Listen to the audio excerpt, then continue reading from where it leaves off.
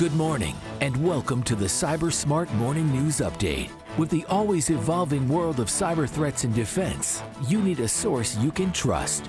FBI retired Special Agent Darren Mott guides you through today's intricate cyber landscape and brings you the latest headlines and insights and what it means to you. Let's dive into today's cyber news. Good morning, friends. It is Thursday, February 8th, 2024. This is the Cyber Smart Morning News Update. Thanks so much for taking the time to download, listen, share, comment, what have you. Let's get right into the news. Only 6 stories to kind of look at today. There was a couple other things, but I didn't feel they were really that pertinent to discuss and take up time. So we're going to talk about these. So the first one is from cybernews.com. Ernestus Napper is reporting 2 million affected as learning app suffers data leak. A misconfigured database on the Lecture Notes Learning app, a platform for sharing class notes, has exposed more than 2 million user records, the Cyber News research team has discovered. In December 2023, the Cyber News research team discovered a misconfigured MongoDB database belonging to Lecture Notes. The database was being updated in real time and exposed the personal and access data of users and app admins. A total of 2,165,139 user records were compromised. The leaked data included username, first and last name, email, encrypted password, phone number, IP address, user agent session tokens. Additionally, some administrators' authorization details were also exposed. LectureNote is a platform for students, teachers, and institutions to share class notes peer-to-peer, aiming to remove dictation from classrooms. According to Google Play, the app has been downloaded more than 500,000 times and has a 12.9 thousand reviews, averaging 2.5 stars out of 5. That means people either don't like to take notes or the app's not very good. But regardless, it doesn't really matter here, right? If you're a student and you use LectureNotes, or you're a teacher and you use LectureNotes, chances are pretty good your data has been compromised. Now, does it say anyone has taken it? It does not necessarily, but they do refer to misconfigurations in MongoDB databases led to leaks that exposed 1 million crypto exchange users, customers at 9 crypto exchanges in Russia, 13 million fortune telling. So clearly there is a problem with this particular database that people don't know how to use correctly. And so the point here being, if you use Lecture Notes, understand that your data has probably or has the potential to have been compromised. You may get a letter from that, but you want to take a look at what password you're using on Lecture Notes. And if you use it in other places, that password is now burned, even though it's encrypted. So the passwords were encrypted, but it doesn't mean necessarily that they won't be pulled out ultimately. But just from an abundance of caution, you want to go ahead and change those passwords everywhere. All right, bleepingcomputer.com, Bill Tolis reporting Facebook ads push a new overstealer password stealing malware. So again, if you're a Facebook user, you got to be careful what you're doing, but a new password stealing malware named Overstealer is spreading through fake job advertisements on Facebook, aiming to steal account credentials and cryptocurrency. The fake job ads are for management positions and lead users to a Discord URL where a PowerShell script downloads and malware payload from a GitHub repository is dumped on your machine. Analysts at Trustwave, who discovered the malware campaign, note that although none of its tactics are novel, it remains a severe threat to many potential victims, given Facebook's popularity as a social media platform. Victims are lured through a Facebook job ad inviting them to apply for an account manager position in digital advertising. The ad links to a PDF file hosted on OneDrive that supposedly contains the job details, but clicking on it triggers a Discord CDN redirect that downloads a file named pdf2.cpl. The file is masquerade to appear like a DocuSign document, but in reality, it's a PowerShell payload exploiting a Windows control panel file for execution. Now, if you're doing this on Mac, you will not be targeted. It won't work on you. This only works on Windows users, which is most people anyway. So you want to be careful. Again, there's more to this article if you want to see the technical aspects to this particular piece of malware. You can see that, but that's beyond the scope of what we talk about here. But the point being, and you want to let people know if they're looking for jobs on Facebook and they see one for marketing manager. What was it again? I'm sorry. It was for account manager position in digital advertising. Just be careful what you click on. Be careful what you link to. Be careful what you do, because bad things can happen. And bad things happen because someone always clicks the link. Also from Bleeping Computer, Sergey Gatlin reporting Chinese hackers hid in U.S. infrastructure network for 5 years. Now, is this really news? I'm going to be honest with you. This is not. To me, this is not news. This is a no kidding. But for most people, this may be surprising. The Chinese Volt Typhoon cyber espionage group, which we've been talking about for quite a while now, infiltrated a critical infrastructure network in the United States, remained undetected for at least 5 years before being discovered, according to a joint advisory from DHS, the NSA, the FBI, partner Five Eyes agencies. Five Eyes are 5 countries that work together on a variety of different things. It's an alliance that includes the U.S., the U.K., Australia, New Zealand, and Canada. So those are the Five Eye countries. Volt Typhoon hackers are known for extensively using living off the land techniques as part of their attacks on critical infrastructure organizations. They're also using stolen accounts and leverage strong operational security, which enables them to avoid direction to maintain long-term persistence on compromised systems. This is really more...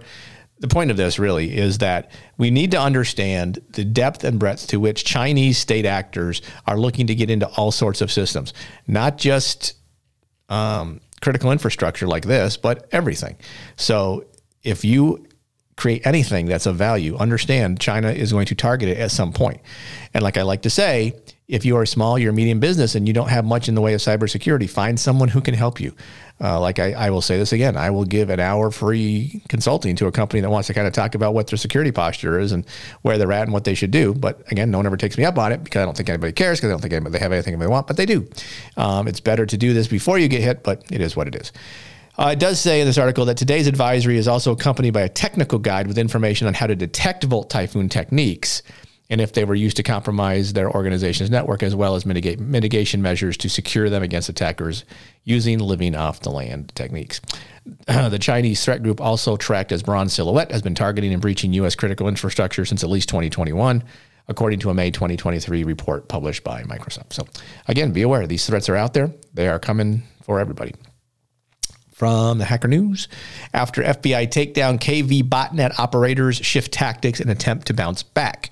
And this is not a surprise, right?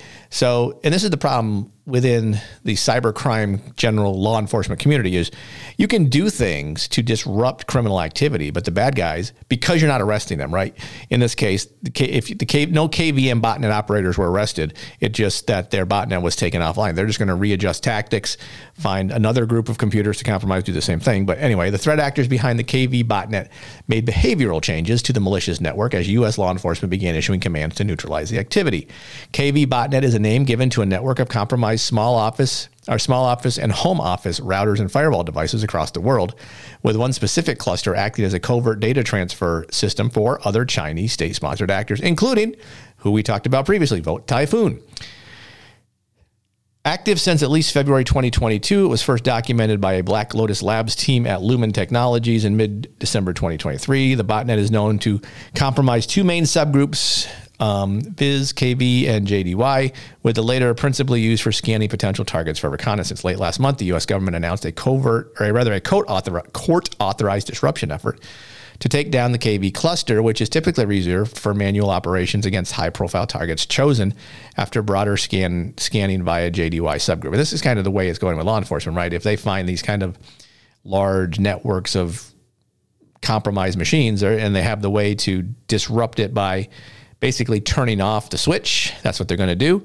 They get a court order, so it's legal from them. The problem I can see with this is if they go in and they cause more damage. You won't see this probably happen on a lot of operational technology networks, but on IT networks it's pretty common because it really doesn't do a whole lot of damage because it just turns off the bad code that's running. So what's the point of this? Obviously, is just to show that these takedowns have limited viability, right? They're effective for a little while, but the bad guys figure out ways around and continue on. So it's constantly a whack-a-mole kind of situation. It's a pretty good article. There's a lot more to it from a technical perspective. So if that's kind of what you're interested in, you can find the link in the show notes and go take a look at it if you so desire.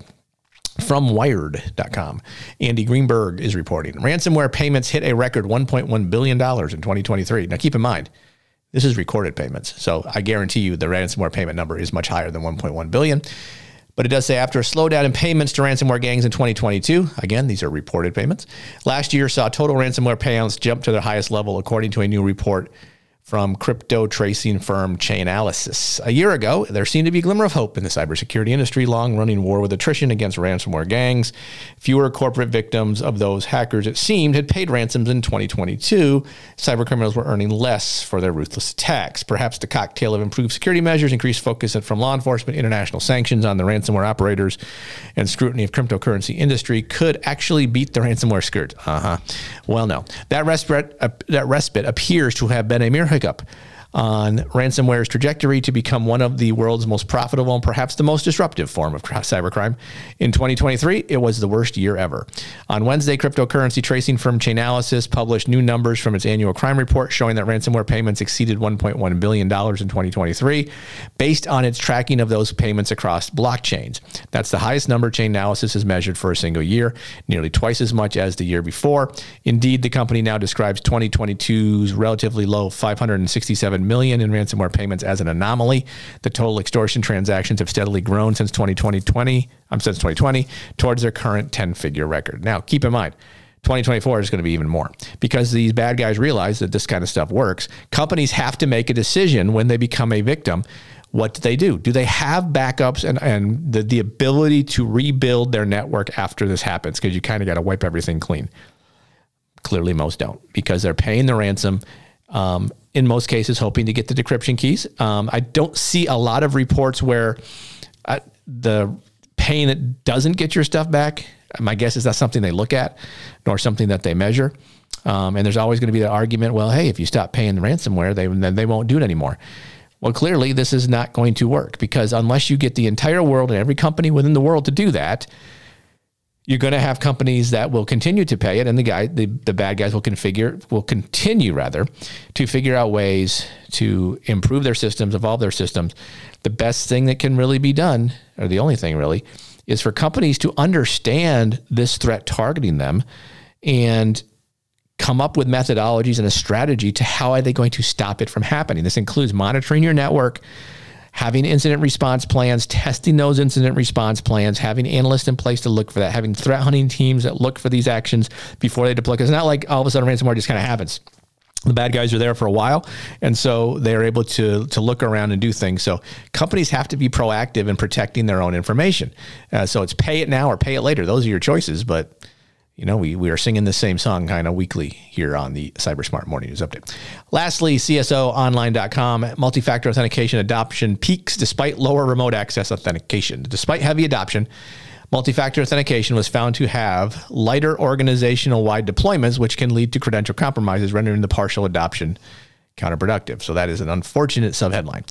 MFA recorded a considerable jump in 2023, even as remote access authentications fell drastically, with return to office becoming a new reality, according to a Cisco report. The report, which was based on data from 16 billion Duo authentications globally in 2023, spanned millions of browsers, endpoints, and phones across North and Latin America, Europe, the Middle East, and the Asia Pacific, according to the company. We're going to see this trend continue, said Cisco advisory CISO Dave Lewis. The rationale really is the pandemic in many ways pushing global staff to work remotely as attackers pivoted to this new reality using new ways to trick people to give up passwords. Organizations shift focus to deploying multi-factor authentication efficiency as these were not quite as simple to compromise, right? That's the case, right? And it does say that the way to do MFA is with an app-based authentication. Don't use your phone because SIM swapping can give them access to your two-factor authentication code. But it does say authentication failure and lacking policies raise concerns, obviously. 5% of all measured authentications failed, with 28% of failures attributed to users not being enrolled in this. That's a different thing, but it doesn't really matter here. Despite heavy adoption, MFA was found to have lighter organization-wide deployments, which can lead to credential compromises, rendering the partial adoption counterproductive. The average company had 40% of its accounts with either no MFA or weak MFA. So here's the problem, people. If you are a company and you're not using MFA, you're asking to be compromised. You're asking for your data to be stolen because someone's going to get in using stolen credentials and bad stuff's going to happen. You need to use multi-factor authentication. I can't bang this drum enough. I bang it all the time. People in the cybersecurity world bang on it. Something you have to do. If not, then you're going to suffer the consequences. That's going to do it for today's news. As always, these articles are listed in the show notes if you would like to peruse them more at your leisure. I thank you so much for taking the time to listen, download, and pass information around. Know that knowledge is protection. If we can understand the threats targeting us, we can assess our risk, proceed wisely. Thanks so much for listening. We will see you again tomorrow on Friday's episode of the CyberSmart Morning News. CyberSmart Morning News is written and produced by Cyber Guy Productions. Feel free to email thoughts, comments, or suggestions to Darren at thecyberguy.com or follow Darren on LinkedIn at linkedin.com/in/DarrettMott. Thanks for listening.